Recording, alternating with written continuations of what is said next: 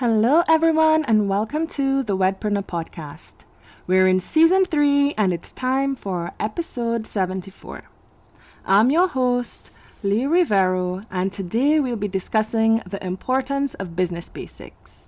So this episode is a bit different because I'm going to go into a bit of story mode, but at the end of it, I hope you'll get a deeper understanding of the importance of this topic. This is your host, Lee Rivero, and welcome to the Wedpreneur Podcast. Join me and our guests each week as we discuss wedding business best practices, examine challenges facing our industry, and interview wedding industry experts and thought leaders who will share their strategies for taking your wedding business to the next level. Whether you're new in the industry or a seasoned pro, each episode is filled with valuable information aimed to help you build and grow the wedding business that you are dreaming about. I'm ready if you are, so let's get started.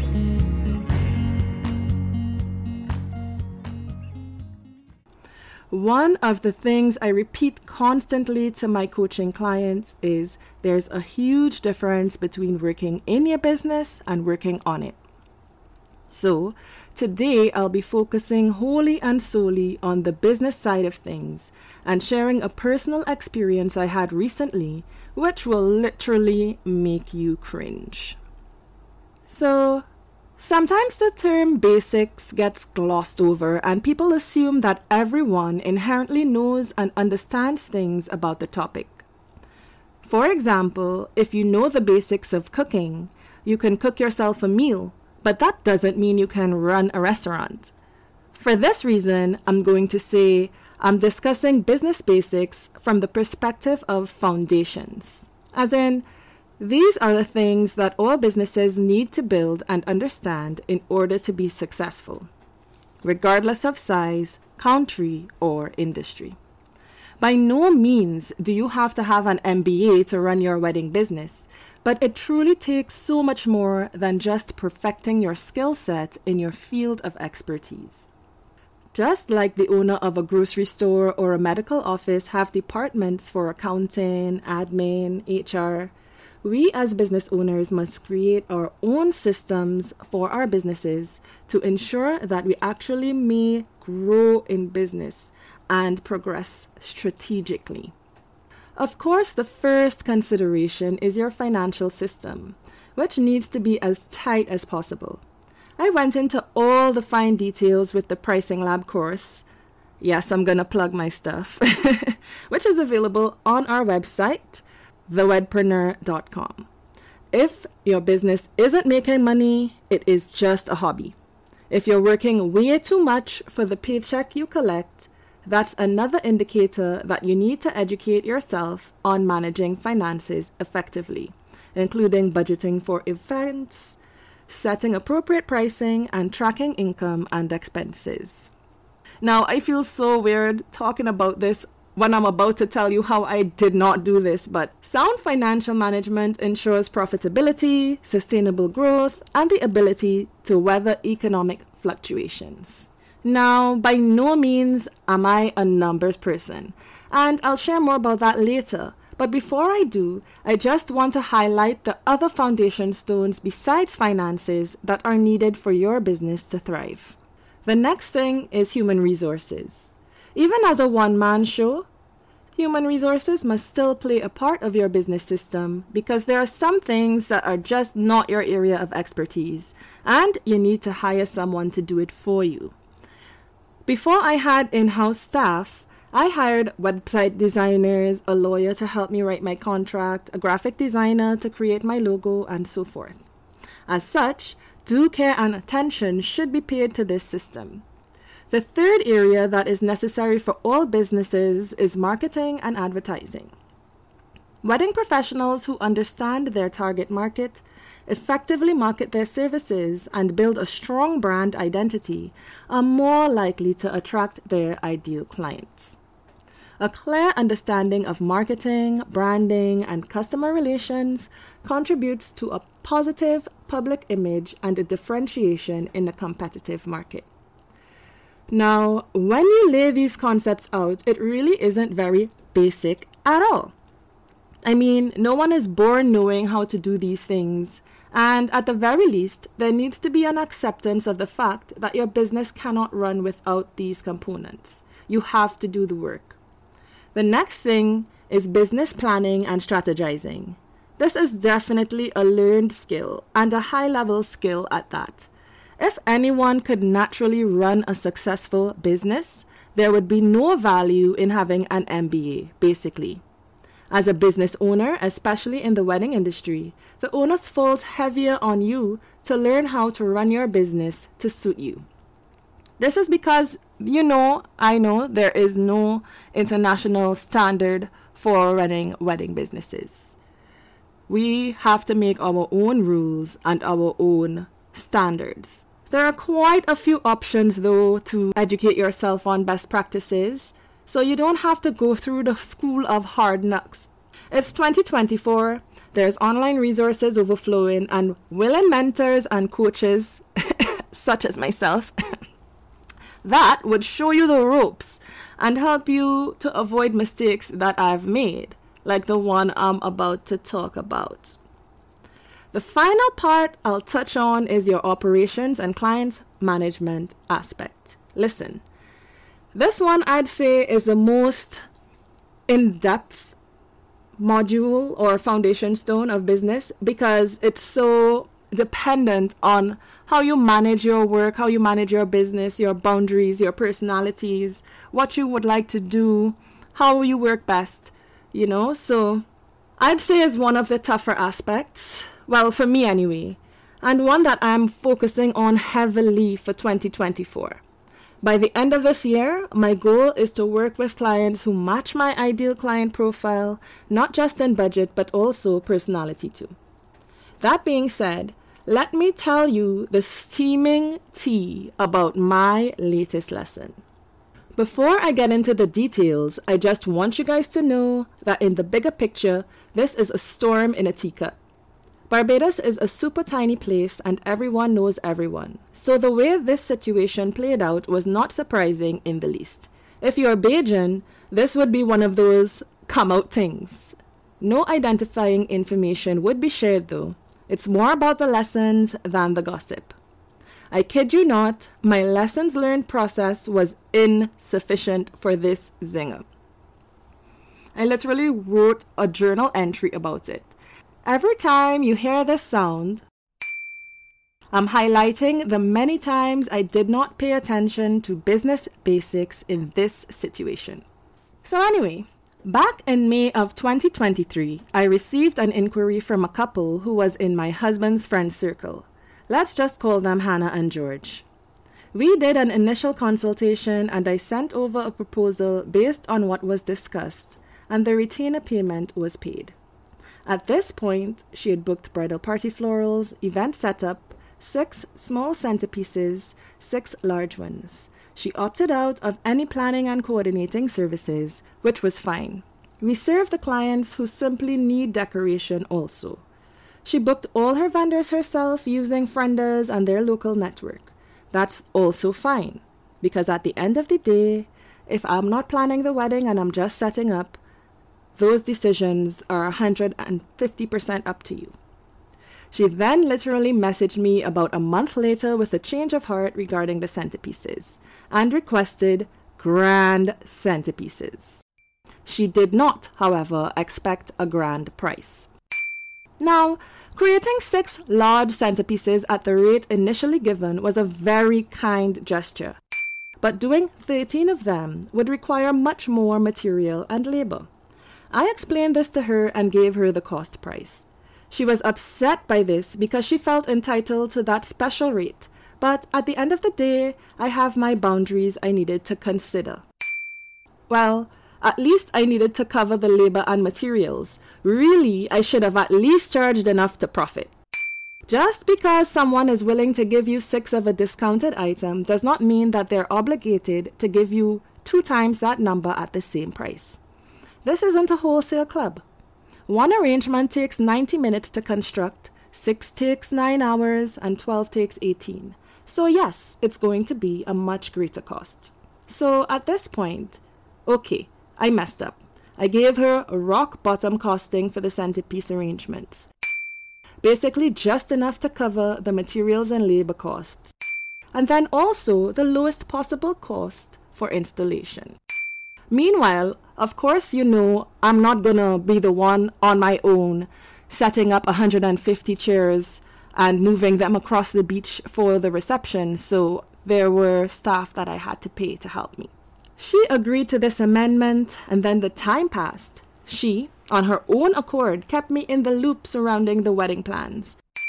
But on more than one occasion, I had to gently remind her that I am not being paid to plan the wedding. I struggled with boundaries here. So it was not fair for her to expect me to be involved in her wedding plans outside of the setup duties, though, being that she was a friend of a friend, I was more than happy to answer any general wedding questions from time to time. Let me just say, be friends after the wedding when they don't need you anymore. So anyway, fast forward to a semi-contentious meeting during which she directly told me that she was price shopping. This is long after she has agreed and paid for a retainer payment on these arrangements. I wanted to tell her that I'd give her the rentals and let her get someone else to do the decor, because at this point, the amount of money she had paid would have equaled the rental cost. But Kev, my darling husband, encouraged me to not run away from challenges, though, in retrospect, I should have stuck to my boundaries. The final selections were finalized. The month before the wedding, I supplied a free sample. I literally mean I paid for it, to try and ease her mind and make her comfortable with the vision. She approved it, and she requested additional flowers. I accommodated her even though I did not bill her for them. I just wanted to get through this event because I really didn't want to fight over a couple $100 for extra white flowers, but I should have. I said, what the heck, let me just get through this job, and added the flowers for no extra cost. So, on the wedding day, setup went fine. The wedding day coordinator had called me just before the end of the wedding to confirm that the guests could have the floral arrangements from the tables, which I agreed to. They were free to take the arrangements off the centerpieces, but I needed the cages from the arrangements that were on the ceremony arch, which were then transferred to the sweetheart table. Now, one thing about the sun on the beach in Barbados is that it is super hot, which fresh flowers do not necessarily like. So customarily, these florals are discarded because few survive hours of direct sunlight and sea spray after a wedding. So she simply placed them in one corner for me to collect. Guys, the flowers were almost dead. Shortly after I arrived on property, one of her bridesmaids came to me and asked me for the same cages, after the coordinator had previously told her that she could not have them. I noticed her walking quickly over to my items as if she were going to grab them anyway. So I picked them up and explained to her that the cages were reusable, but I could give her the florals from inside of them. I signed no contract with this person and really shouldn't have responded to her at all. No is a complete sentence after all. But anyway, she then went on a tangent about how she knew how much was paid for these arrangements, and I started getting super annoyed because she literally would not take no for an answer and started shouting at me. I locked the cages into my car and I went back to the reception tent where the rest of the team was breaking down and started gathering the linens off the tables. I really just wanted to get out of there. Next thing you know, I saw the same bridesmaid walking in after me, cursing and carrying on with me again. Literally, the woman was too stunned to speak. It's me, I'm the woman. I stood there until she got to about 6 feet away from me, across the table I was cleaning up, and started screaming and shouting that she offered to pay for them, which was, by the way, a straight-up lie. And I said that they were not for sale, because there's no way I'm going to make someone pay for 99% dead flowers. She literally threatened my person right in front of all the staff on the scene. And then, as someone else came to restrain her, she flung the flowers that were in her hand into my face. I swear to God, the Holy Spirit kept me from literally overturning that table. I don't know. But I just was like, oh my gosh, I've never actually experienced any such treatment at a wedding. For where someone would actually, after celebrating a happy day with their friends, feel so angry that she can't have an almost dead arrangement, that she can disrespect someone just like that, by assaulting them, essentially. But anyway, at that moment, I definitely shared a few choice words of my own, and other persons present escorted her off the premises. I'd literally had enough of this job, and yes, both things can be true. I still love weddings, I don't regret it, and I just wanted to get my stuff and leave. I was super taken aback because to this day, I've never been threatened, nor was I expecting the bride herself to take the time out of the morning the day after her wedding, literally less than 24 hours after her wedding, to tell me, and I quote, "You are an effing," she used the whole word, "you an F-word, dishonest ghetto person. I never should have hired you. I'm done. Lose my number and don't effing respond to this message." I simply accommodated her wishes and blocked her number. I certainly wasn't going to dignify that with a response, because at the end of the day, my whole involvement with this job came from me wanting to help someone achieve a beautiful design on a budget. She also posted an IG story with a review that was screenshot and forwarded to me. Whew, what the heck? I want to be transparent, and I want you guys to know that you are not alone. Most times, weddings are bliss, they're wonderful, they're happy. Sometimes you do get a difficult situation, a different client, a difficult budget, and it's part of the nature of things. So, in the name of authenticity and wanting to share more about myself, I decided to use this situation to highlight how I messed up by not following the basics of business. I truly do believe in accountability, and so I'm putting myself out there, telling you my mess-ups in this situation and the lessons that stood out. So, here's what I'd do differently in the future. Number 1, be firm with my business and personal boundaries. If someone isn't really a friend and family, don't go out of your way to offer them friends deals, and definitely not at your expense like I did. Second thing, back to financials. When someone challenges the costs of your work, your photography package, your entertainment services, whatever it is, understand that they're just looking for the cheapest deal, and if it's not you, that's totally fine. I promise you, more jobs will come along with more appropriate budgets and respectful clients who see the value in what you do. I think that this one was the most important lesson for me based on the kind of struggles that I typically have to deal with and what really challenges me as an individual and in my business. And sticking to boundaries, listen, there's nothing more important that you can do for yourself and your business than to stick to your boundaries. At the end of the day, everyone isn't going to love you, not everyone can afford you, and not everyone is well behaved. So bear that in mind when crap fitting. So crap fitting is a term I learned from the Crappy Childhood Fairy on YouTube.